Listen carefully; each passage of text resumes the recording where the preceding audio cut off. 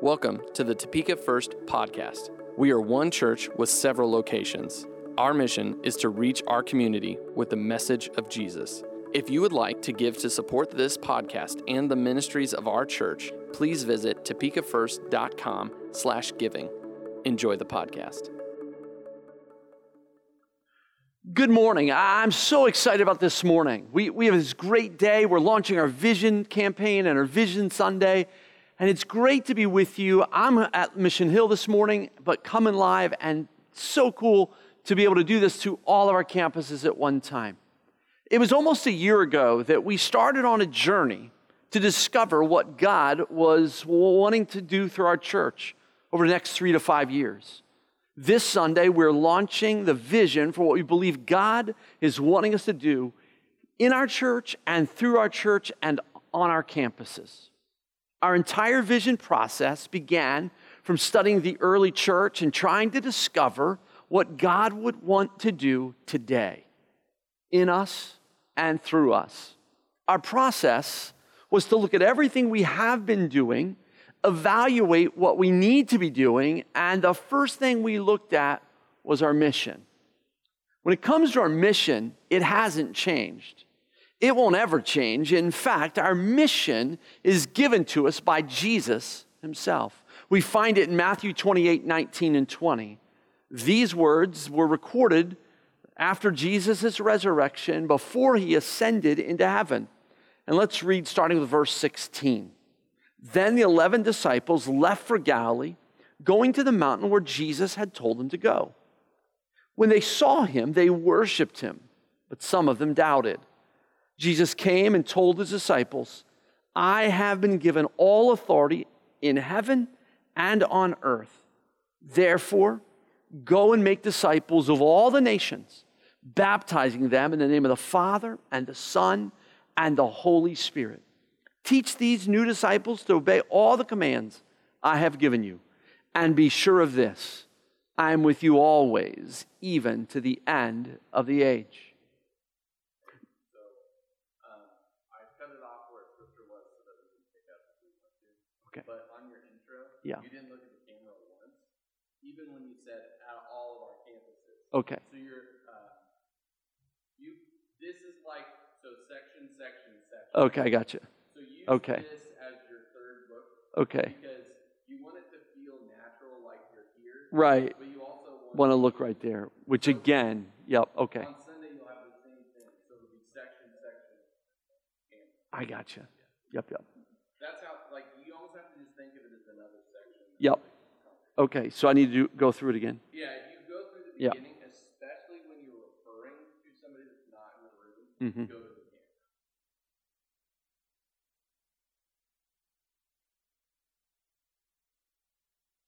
That's a 16-feet part back there, so I'm just moving on. It's funny, I tried to go back in my sermon, it wouldn't go.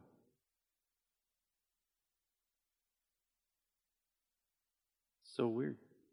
It wouldn't go to the first page. Yeah. I have to read from my email now. Oh, are you serious? Because most of iPad won't be checked now. It's too old. And it won't do Dropbox because it's too old. So iPad won't load it. Oh, really? Oh, wow. So I'm on it. I don't do iBooks. You have to swipe a whole page. Right. And I've always scrolled. Oh, I gotcha. So I Right. see page Mm-hmm. and it messes with me. I always keep whatever I'm reading. Can you, I wonder if you can do Word You might be able to. or Pages on it. Oh, yeah. Might be able to do it. Yeah. Yeah, that could be an option. Mm-hmm. I write in pages anyway. Right. Yep. Okay. I'm ready. All right. Good morning. It is so good to be with you this morning. When I think about today, there's just a great excitement. It's our Vision Sunday. We're kicking off our Vision campaign. And the cool part about today is we're all together. We're all doing the same thing. And so coming live from Mission Hill, but at each of our campuses, I'm so glad you're here and so glad to be a part of this Sunday. Almost a year ago, we started on a journey to discover what God would have our church to do over the next 3 to 5 years. This Sunday, we're launching that vision for what we believe God is wanting us to do through us and in us on all of our campuses. Our entire vision process began from studying the early church and trying to discern what God wants to do today in us and through us. Our process was to look at everything we have been doing, and evaluate what we need to be doing. And the first thing we looked at was our mission. When it comes to our mission, it hasn't changed. It won't ever change. Our mission is given to us by God. But Jesus himself, right? I mean, think about it. We find it in Matthew 28, 19 and 20, and we're going to start reading in verse 16. But when you think about it, these words are recorded after Jesus' resurrection before his ascension. It says in verse 16, then the 11 disciples left for Galilee, going to the mountain where Jesus had told them to go. When they saw him, they worshiped him, but some of them doubted. Jesus came and told his disciples, I have been given all authority in heaven and on earth. Therefore, go and make disciples of all the nations, baptizing them in the name of the Father and the Son and the Holy Spirit. Teach these new disciples to obey all the commands I've given you. And be sure of this, I'm with you always to the end of the age. The reason every church exists is for this mission. The challenge we face every day is to stay on mission. The mission is to go and make disciples of all the nations, baptizing them in the name of the Father and Son and Holy Spirit. Key parts of the mission are go, right? We can't expect people to come to us. We must go to them. We must talk to them about who Jesus is and what he has done for us. That was the story of the early church. They were constantly talking about the resurrected Jesus. The message is simply Jesus crucified, buried, and rose again. This is the cornerstone of everything about being a church. This isn't the only thing we're to do, but it is the main thing we should be doing. If we get this wrong, there isn't any reason for a church to exist. We must make sure to keep the mission of Jesus, the mission of the church. We aren't responsible for every church in our city and how they live this out, but we are responsible for our church. We must place a greater focus on going and making disciples. Our jobs is to make disciples of the people who come to our church and come to each of our campuses, but we also must do our part of the command, go. We must get into the marketplace and the areas of our community and share the message of Jesus with people. The mission is the most important part of what we were talking about today. We didn't make up this mission. The mission was given to us by God. It should be the same for every church in the world. So it's the same for all of our campuses and for our church. The rest of today, we're going to describe how we as Topeka First and our campuses are going to live this out going forward.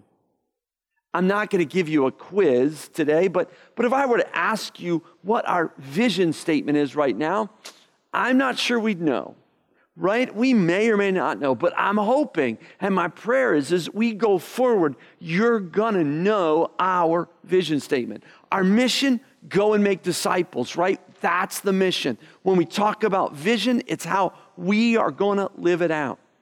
After many conversations and prayer with our board and pastoral staff, we believe this should guide us going forward.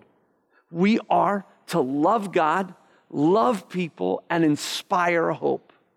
I know you get part of that. You already understand love God, love people, but don't don't close me off yet. Make sure you listen here, because I think we're going to go a little bit further than maybe where we are. And I want to challenge your thinking about what it means to love God and love people. And then we'll get to inspire hope. You probably know where love God and love people comes from. And if you guessed the Great Commandment, you're right. Our mission comes from the Great Commission. And the basis of our vision comes from the Great Commandment. Here's how that worked. One day, Jesus was asked a tough question by some teachers of religious law. They weren't really looking for an answer. You know what they were looking for? They were really looking for a fight. It was sort of kind of part of a debate, right? They were having a debate. They were kind of having this conversation, and they were debating things, and Jesus is there, and they're asking him questions.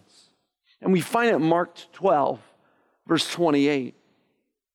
It says this: one of the teachers of religious law was standing there listening to the debate. He realized that Jesus had answered well. So he asked, of all the commandments, which is the most important? Jesus replied, the most important commandment is this: listen, O Israel, the Lord our God is the one and only Lord. And you must love the Lord your God with all your heart, all your soul, all your mind, and all your strength. The second is equally important. Love your neighbor as yourself. No other commandment is greater than these. Here Jesus was, he was put on the spot. If we were asked the question today, what would our response be? If we broke down what are the most important things we should be doing, what are the most important things that should be guiding every church, and especially our church, what would we say? Hopefully you would start with the Great Commission, right? Go and make disciples. And then you would come right here to these verses as well. As leaders of Topeka First, we are committed to moving forward from this foundation. We must focus on going and making disciples, and we need to do that by loving God first. The first priority must be to love God. It's so easy to be involved in things and lose focus on the reason why we are doing them. We must commit to loving God. Jesus spelled it out in his day in terms that the people who asked the question understood. You must love the Lord your God with all your heart, all your soul, all your mind, and all your strength. What does that mean? To love God with all your heart, all your soul, all your mind, all your strength. What does that look like? It looks like this. With everything you have, you love God. With everything about you, you love God. Think about that for a moment. What does it mean to love God with everything you have? With all your mind? Well, with the best of your mental capacity, with all the strength you have. Well, think about that. With everything you have, with all that makes you up, with everything you bring to life in this world, you're going to love God with that. You're going to give him the best of your mind. You're going to give him the best of your heart, your passions, your loves, all those things. You're going to give him everything. There isn't a part we should hold back from God. We need to make sure that we are invested fully. You've seen people, right? You've seen the super fan for your favorite sports team. They go all out, and you're like, man, that dude is weird, right? Now, we don't want to go that far, but we do want to be all out. We want to be all consumed by loving God. Because if we'll love God with everything we have, I know it's a challenge. It's going to be something that we're going to have to work at, and we're not going to be perfect at it, but we want to love God with everything that we have. And then we want to love people, right? We want to love God and we want to love people. And I know when we say love people, like, yeah, I get it.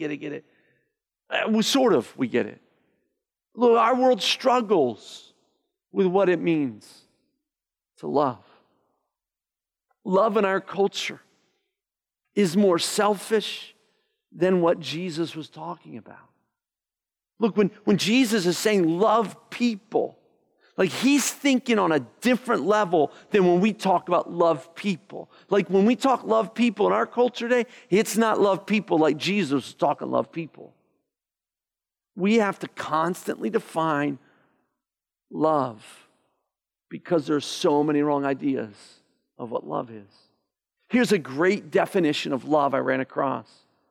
Love is an unconditional commitment to an imperfect person in which one gives oneself to another to bring the relationship to God's intended purposes. Now think about that too. Think about that for just a moment, right? Love is an unconditional commitment to an imperfect person. Okay, if you've been married, you know that's the case, right? Love is a commitment, unconditional, to an imperfect person.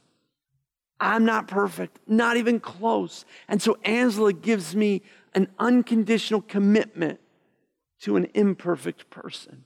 So when you think about what that means, unconditional love, an unconditional commitment means I'm with you no matter what. In the good times, you know, we hear it in the vows, in sickness and health, you know, richer for poor, all those things, right? We get it in that, but when we think about it, it's an unconditional commitment to an imperfect person. And the purpose of that commitment is to help bring about God's intended purposes. In fact, it's that in marriage, right? When in marriage, it's the same kind of thing. We're trying to bring God's intended purposes to life in the other person. And that's what we're talking about. When we're talking about loving people, it's to give yourself unconditionally to someone who is going to hurt you to help them become who God wants them to be and to become. I mean, loving people isn't just doing good things for them. That's the start of it. If all we do is good things, that isn't enough. If all we do is alleviate some pain in their life, we aren't doing enough. Should we help alleviate some pain in their lives? Absolutely. But we can't stop there. The person who loves God with everything they have, heart, soul, mind, will understand what God's will is for their life. And God's will is revealed through the scriptures, and they will gladly, eagerly obey that will. And they'll do it, and they'll live life in a way that God has designed for them to live. And in turn, their obedience to God's will transforms their entire being, heart, soul, and mind, into the image that God is wanting to make in them, so that they're more like what God wants them to be. And then with that is loving your neighbor as themselves, which means they're giving themselves to other people to help them live as God intended life to be lived, so that they help them in their own transformation. So when you start to think about this loving God is about loving and giving ourselves to God that He can transform us.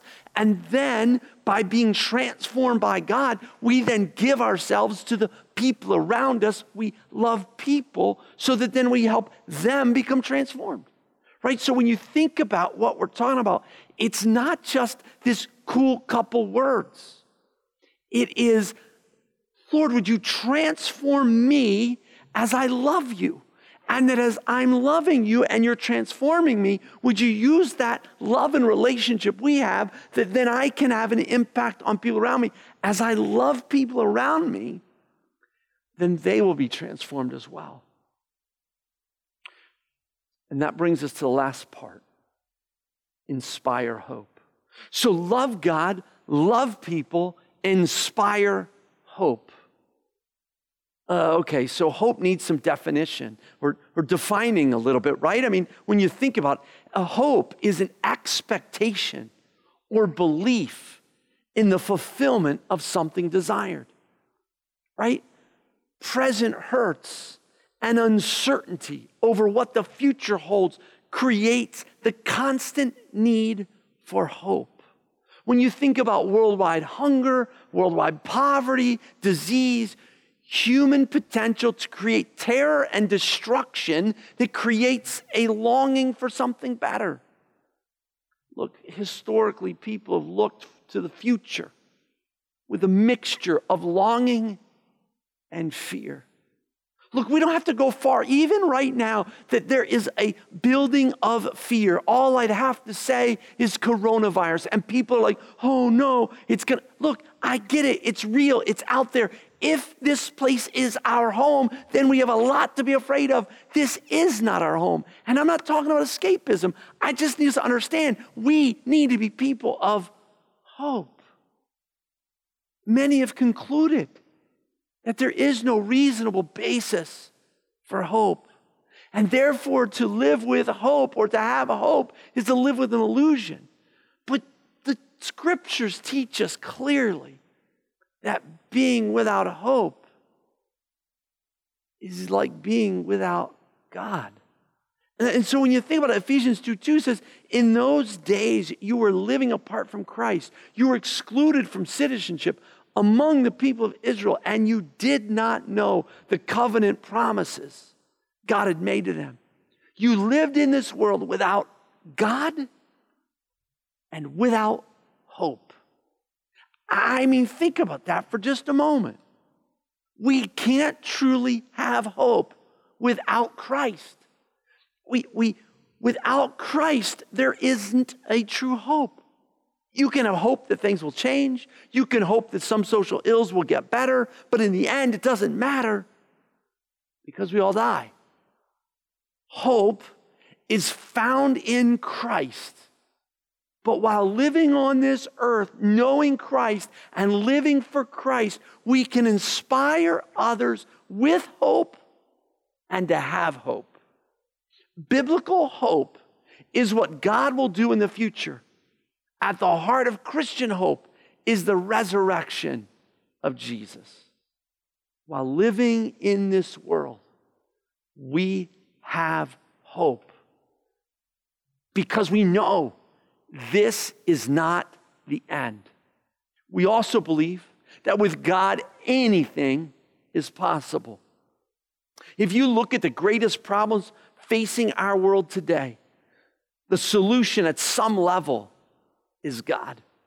I mean, understand that if we would adopt, love God, love people, inspire hope, look, many social issues are going to be fixed with that, right? And I don't mean social is just kind of, but I mean just worldwide issues. They're going to be fixed with that because loving God and loving people cuts out selfishness. Hope is not selfish.